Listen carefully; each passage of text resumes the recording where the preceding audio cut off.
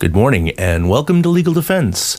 I'm Kirk O'Bear, your host, and we have a fascinating show lined up for you today.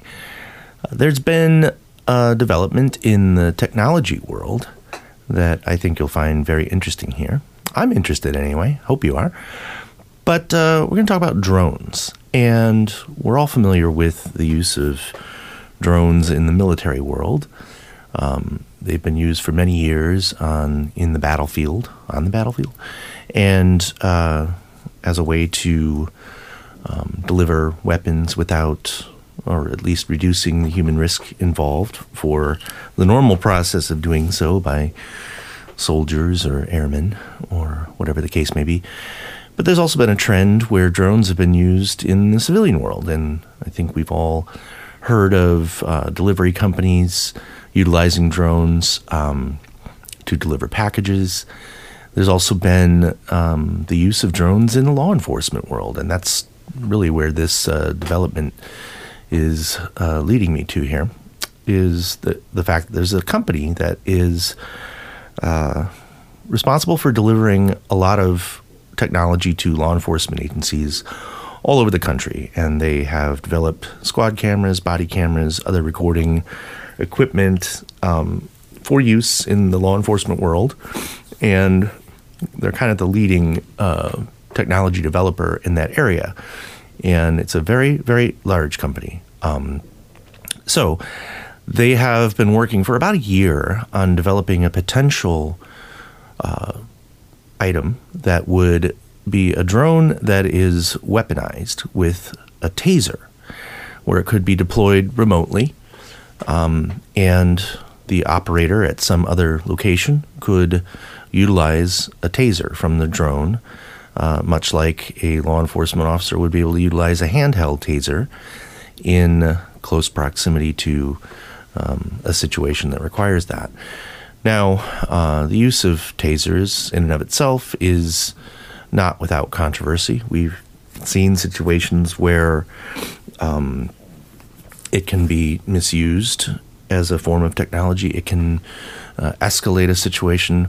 But the overall idea with the use of tasers is that it's presumably a non-lethal use of force. Now, there have been rare instances when people have died as a result of being tased, and but generally speaking, the idea behind having a taser is to utilize a type of force that is less lethal or close to non-lethal.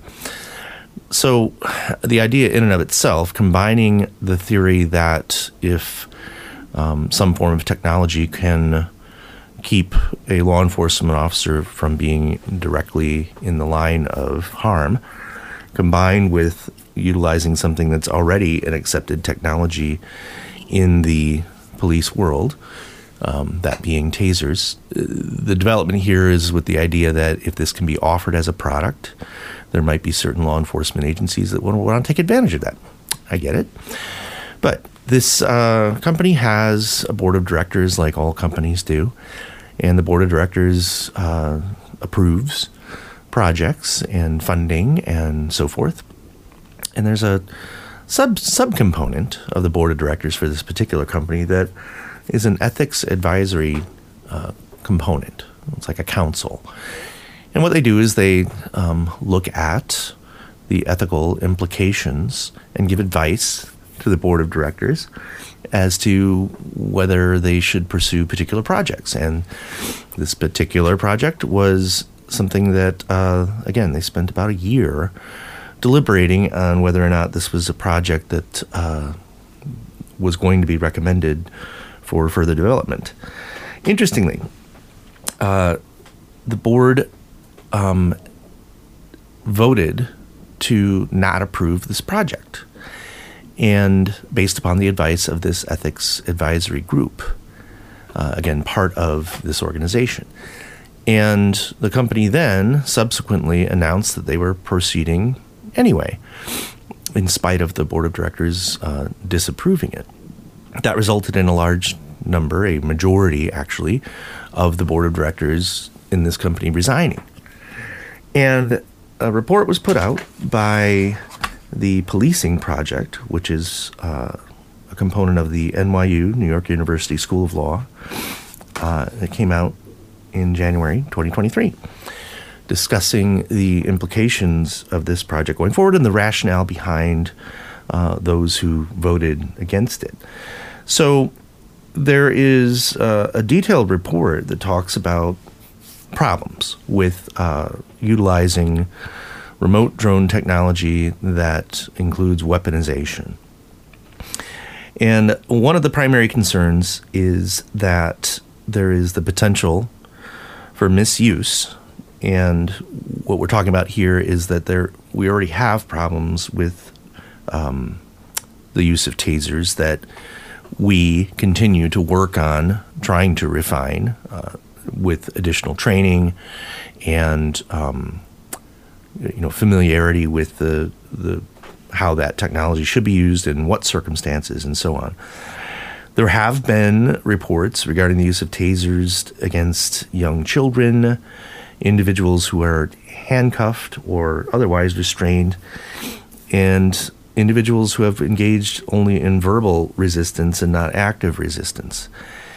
And there have been studies that have shown that the availability of taser technology in and of itself can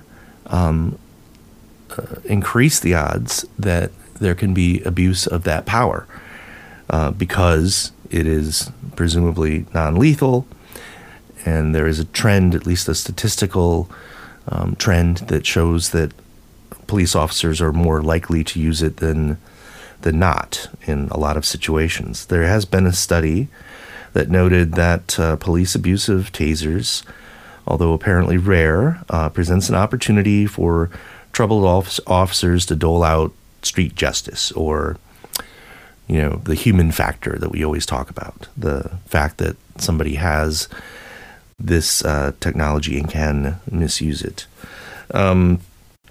So what's true of tasers in general would also be true of this particular technology. The ethics folks were concerned about that being something that if the company put their name behind this technology, that there would be potential implications. Now,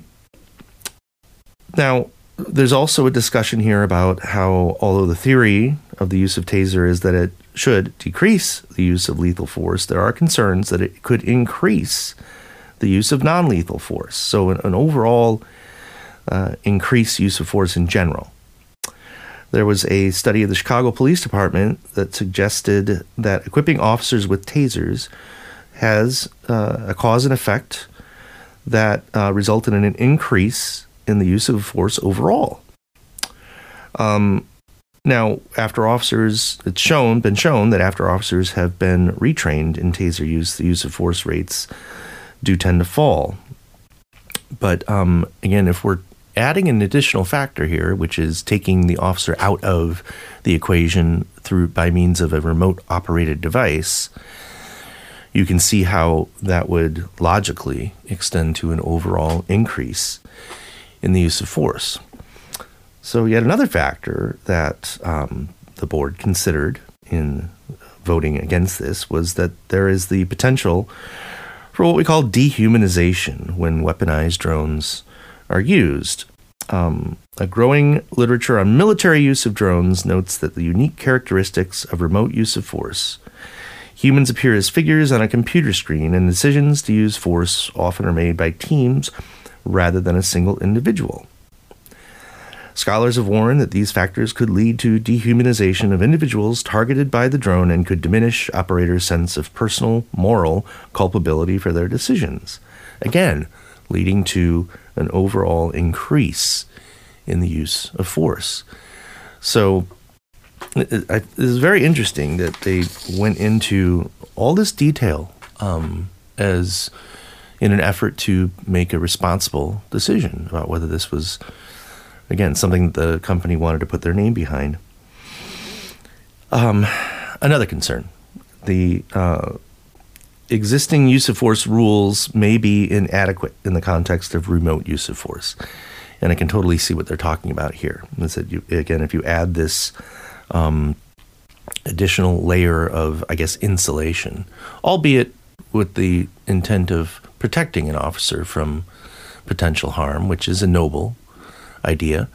But the effect that this might have on the concept of appropriate use of force is yet another thing to consider. It is time for a break, and we'll be right back after these messages. So we know that we have ongoing problems with how do we balance the fact that we have law enforcement officers that are armed and have the ability to lawfully use force in a variety of different situations. And as we all know, the rules there are designed to be fluid. They're supposed to be something that a well-trained, disciplined officer should be able to analyze very quickly and make subjective determinations that are presumably better informed with better training than just an average citizen that might find themselves in that same type of situation. And we all know that the training of law enforcement is very important. It's something that we put a lot of money into with our tax dollars. We also trust law enforcement to exercise proper judgment in the right set of circumstances, but we also have to recognize that there are an infinite number of variables that can contribute to what the right decision is at any time. And the news is filled with examples of situations where the law questions whether or not an officer acted appropriately or reasonably under the circumstances. And we see people prosecuted for not exercising proper judgment or not relying upon their training properly. And again, there's a lot of controversy that surrounds that.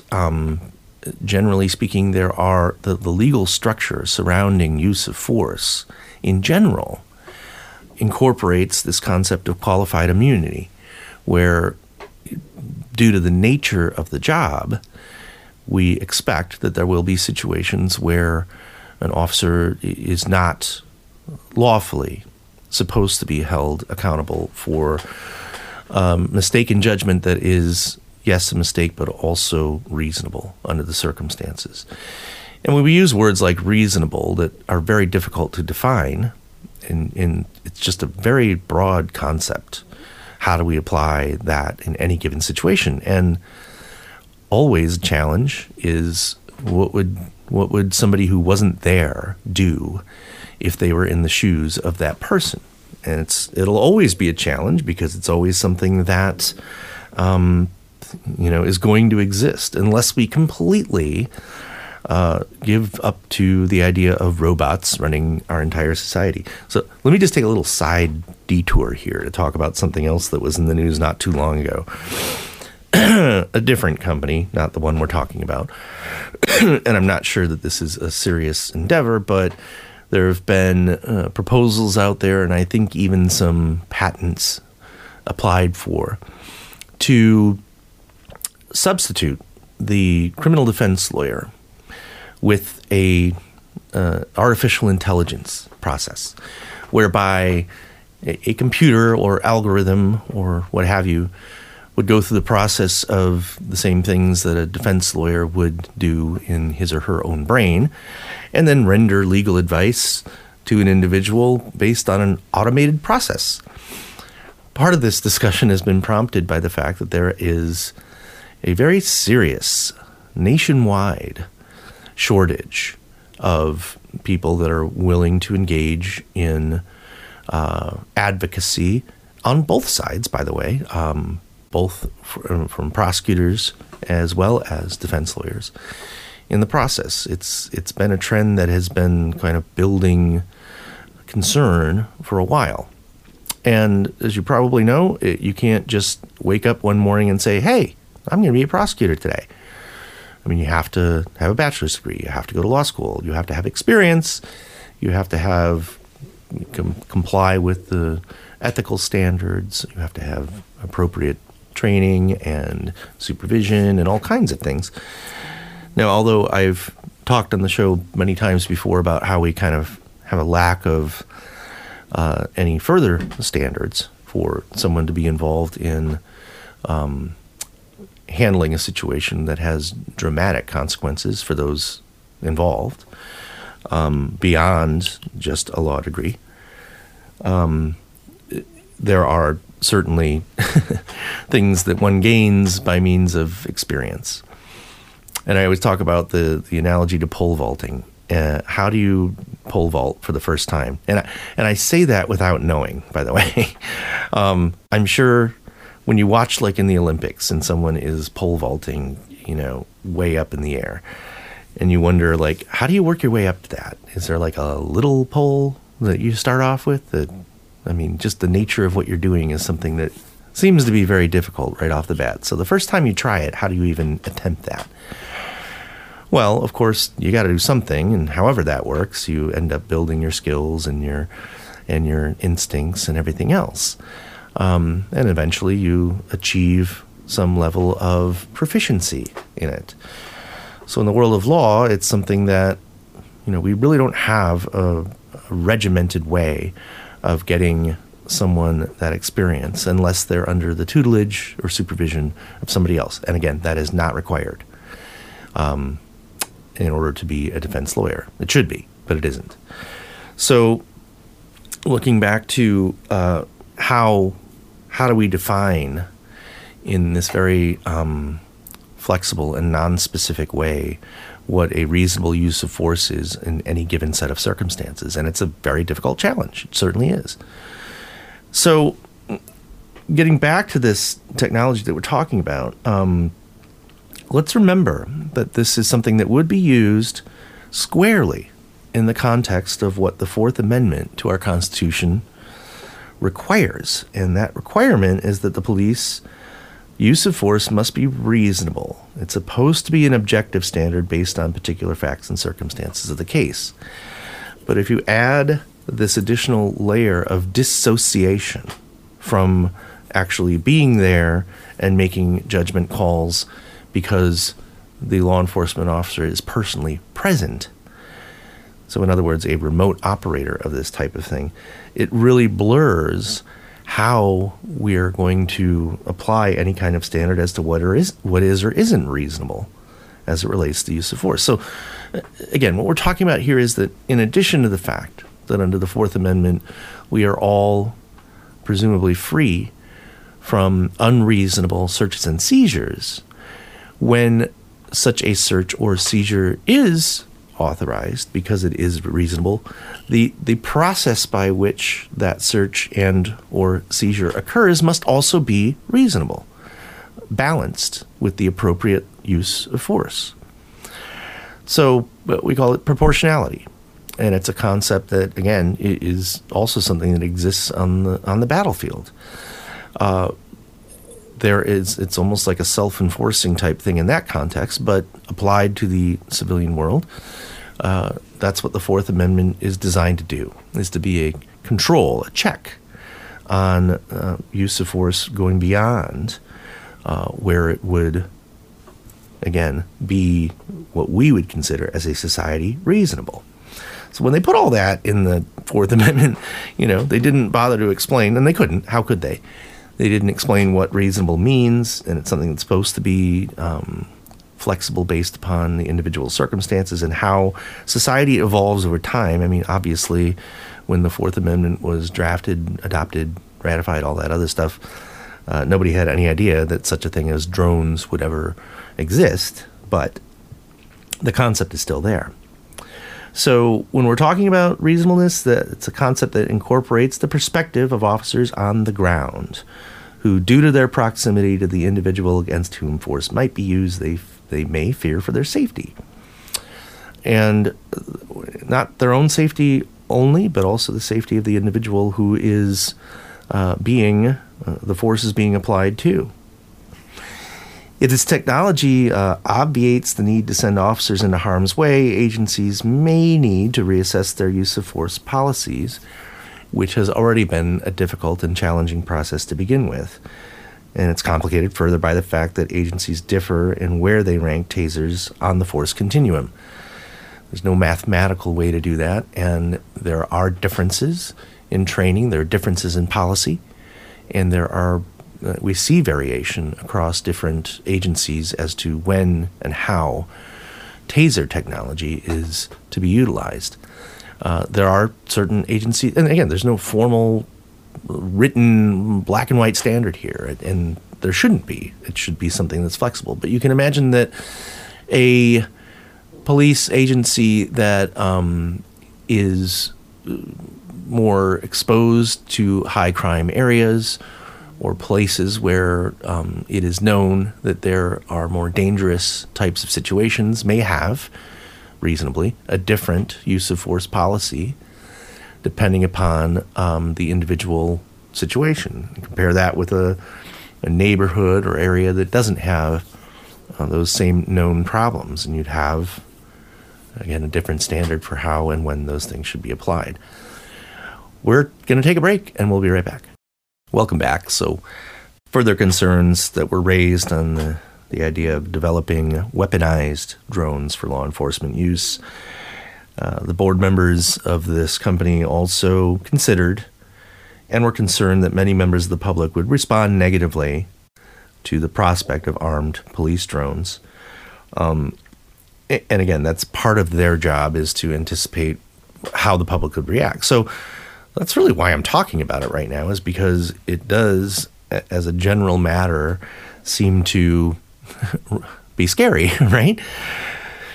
I'm pretty sure I've seen this in various movies, futuristic movies where the overall law enforcement function has been replaced by robots or, remote types of things. I know I can think of at least a couple of movies off the top of my head where the whole premise behind that is that it is technology that's gone too far. I mean, that's kind of what the scary aspect of it is, that we all kind of tend to resist in general.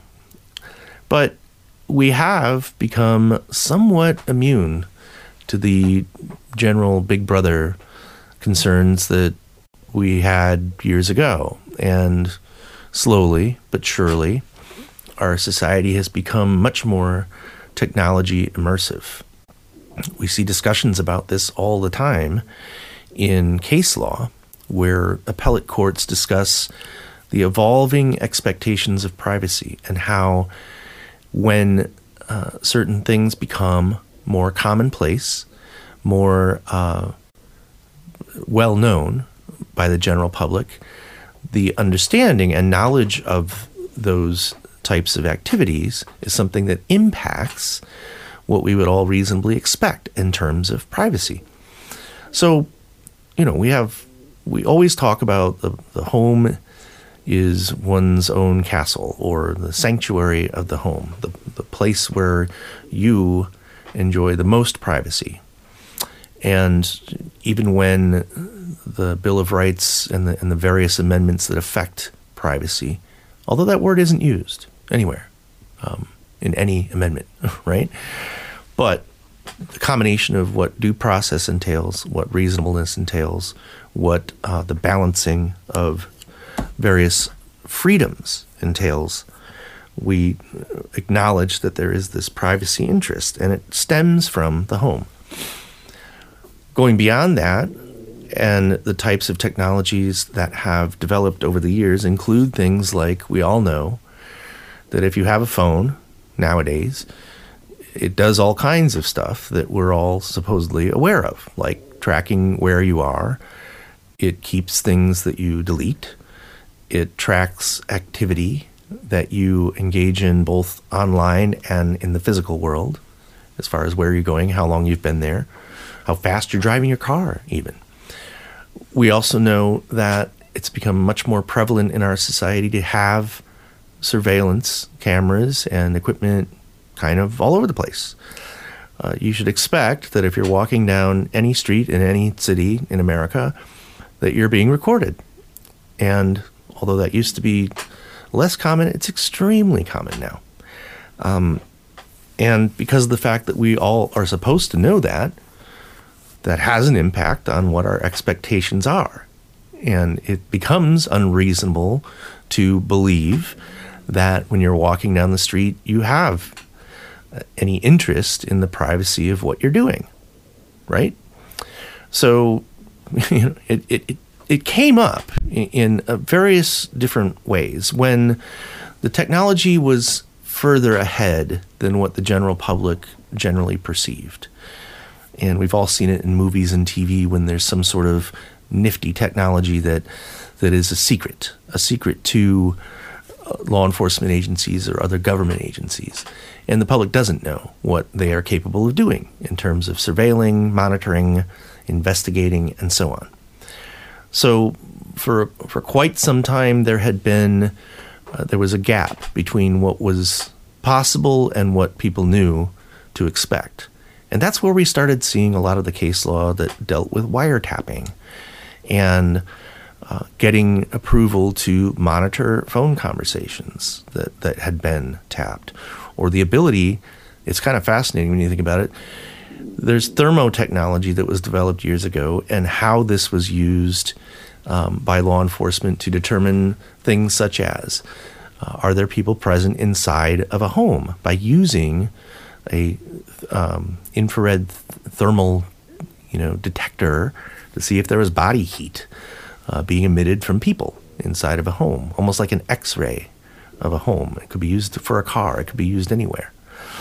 And the fact that this was something that was beyond the general knowledge of privacy interests that the public had was an issue that was raised early on when it became known this is technology that's used. But by the very discussion of what it is, that can have the effect of the general public obtaining more knowledge of that capability and thereby diminishing what we would reasonably expect in terms of our own privacy.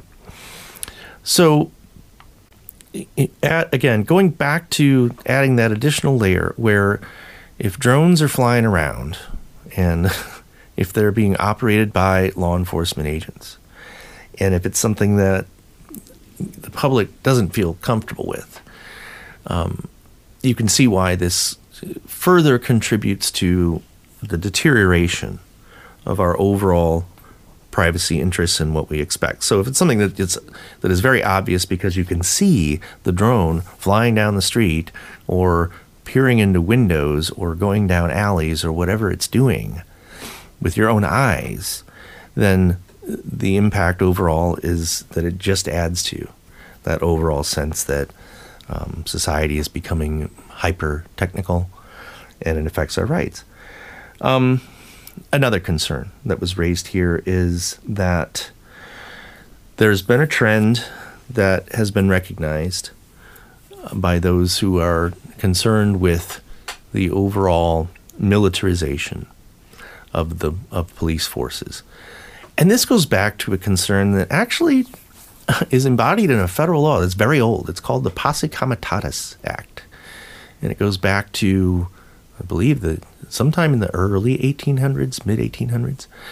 And the idea behind that was that the military needs to be used for military purposes. And this is actually, the roots behind this idea are based on economies and fiscal concerns. That if the military crosses into a quote-unquote law enforcement role, that the funding that is supposed to be allocated towards national defense can bleed over into funding that goes towards things that are not specifically authorized or approved by the federal government's, particularly the executive branch's, authority to raise an army and a navy. So Posse Comitatus is this idea that true law enforcement functions need to be reserved for state use, and there is a prohibition in general on military assets being co-opted or loaned to, including personnel and equipment, to local law enforcement agencies. And you can see why, at least economically, this was an initial concern, but also because of the fact that there is supposed to be a firm line that we've drawn. It's an imaginary line, of course, but it's firm in the sense that police work is police work, military work is military work.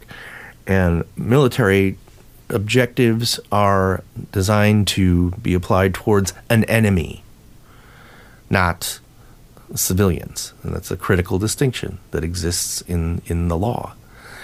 So the more that we make our law enforcement agencies appear, by equipping them in certain ways, to be more like the military in terms of tanks, battle drones, weaponized drones, these types of things, we're getting further and further away from that distinction that has always been a very important part of the balance in our societal structure. We want law enforcement officers to have available technology to make their jobs safer and more effective. But we do not want those agencies to be engaging in military activity where there's an identified enemy, the enemy being we, the public. So on a very large scale, the board of directors here was very concerned about how this would contribute to the militarization of domestic policing, or the perception of that militarization, which could potentially undermine community relations and distort law enforcement views of their appropriate mission. And I totally get that. All right, we're going to take a break. We'll be right back. I'm going to wrap up this topic fairly soon and move on to another, but just one more area of concern that was pointed out by the ethics advisory group for this company. And they identified operational risks associated with weaponized drones. And this may be obvious, but factoring in things like mechanical failures, operator error, or even bad weather could cause drones to crash or strikes to go awry. And there were concerns about liability for that, but again, the overall ethical use of this type of thing. It's also the type of thing that when we introduce it to the world, there is the potential for bad actors that might hack police drones. So we have to consider that. And we also have to look at how in some circumstances it absolutely has to be preferable to have police on the scene in person. So think, for example, when there's a hostage situation, or if having the ability to observe a suspect's demeanor and actions. If we go down the path of habituating officers to conduct police work from a distance, it has the potential effect to have a bad impact on all that. So overall, we'll see where this develops, but it looks like there was quite a bit of internal dispute about whether to even go forward on this project, and then it was announced that it's going forward anyway. And then, of course, this project released some of the deliberations that occurred and what the ongoing concerns are. So we'll see what happens. I want to talk about another case that just recently resulted in a reversal of a conviction of a man named Albert Schweitzer. This has to do with a 1991 murder, kidnapping, and sexual assault of a woman who was a tourist, a visitor in Hawaii. The judge ordered this Mr. Schweitzer released from prison immediately after his attorney, his legal team, presented new evidence and argued that he could not have committed the crimes he was convicted of and has spent more than 20 years locked up for. He was convicted in 2000 and sentenced to 130 years in prison. And Judge Peter Kubota ruled that he must be released from his shackles immediately. He quoted that the justice system is flawed, calling himself one of the many imprisoned for crimes they didn't commit. The petition filed outlined additional evidence in one of Hawaii's biggest murders, which unfolded on Christmas Eve in 1991 on the Big Island of Hawaii. What happened was a woman, 23 years old, was found barely alive in the bushes along a fishing trail in Puna, a remote section of the Big Island. She had been sexually assaulted and beaten and later died at the hospital. There was a mangled bicycle that she had been riding that was found several miles away, and it appeared that it had been run into by a vehicle. So this gained national attention and remained unsolved for years, putting intense pressure on the police to find the killer. Something that we're all familiar with. The demand that somebody be held accountable for a terrible crime, and the pressures that puts on law enforcement involved to get the killer, get the suspect into custody and prosecute the person, hoping that our justice system works. So the Innocence Project, based in New York, which I've talked about many times in this show, and co-counsel in the case, has been representing Schweitzer for a long time. And he's the last person who remained in prison in connection with this case. One of the big things that happened here is that there is DNA evidence. And if we go back even, I know 2000 doesn't seem like that long ago, but it was long enough ago that the technology was very different at the time. It had been determined that there was DNA collected at the scene that belonged to an unknown man, and even at that time, all three of the convicted men, again, there were three of them, were excluded as sources. That didn't deter the prosecution from going forward, and as often happens, even though a suspect does not have their DNA and somebody else's DNA is present at the scene on a particular item of evidence, that doesn't tend to be the determining factor in whether or not somebody gets prosecuted for a crime. Because all it takes is some imagination on various scenarios as to how that may have occurred. We see cases all the time where there is either a lack of DNA evidence or a suspect is excluded as the source of DNA, yet there's some other theory as to why the person wouldn't have left their DNA there. Wearing gloves, for example, is an explanation we hear all the time. Oh, there wasn't DNA there because gloves were worn. Okay, well, as DNA technology has expanded, not only the specificity with which the testing can occur, the detail, but also the expansion of DNA databases, which has exponentially increased over the years. And our own state of Wisconsin has been part of contributing to that by virtue of our laws that require DNA samples to be collected from people arrested for offenses. Initially when that law was passed in Wisconsin, it only applied to felony level arrests. It was then expanded to include misdemeanor level arrests. And then for quite some time, it was just entered into a DNA database and held forever. But there have been modifications to that law to allow the removal of, the expunction of that information from the DNA database if someone is ultimately not convicted of the crime that they were arrested for. But the overall idea behind increasing the number of samples in that gigantic database is to enhance DNA technology itself by having more potential contributors, not only because somebody could be identified as the source, but also because when you're looking at a larger database overall, you can more accurately state what the likelihood of a match is, because it's very rare that you ever have a complete exact match of DNA material. It does happen, but more often than not, it's not a complete exact match just because of the way the technology works.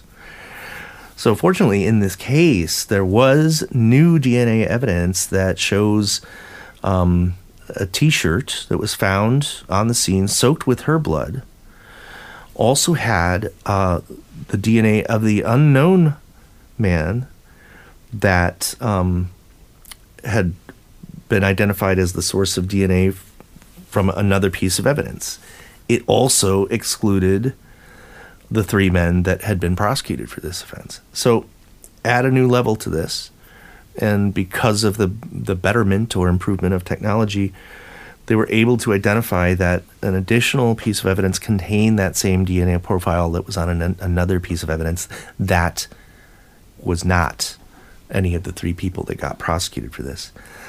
We also learned that there was something called tire tread analysis, that if you saw the movie My Cousin Vinny, you know that was part of that case as well.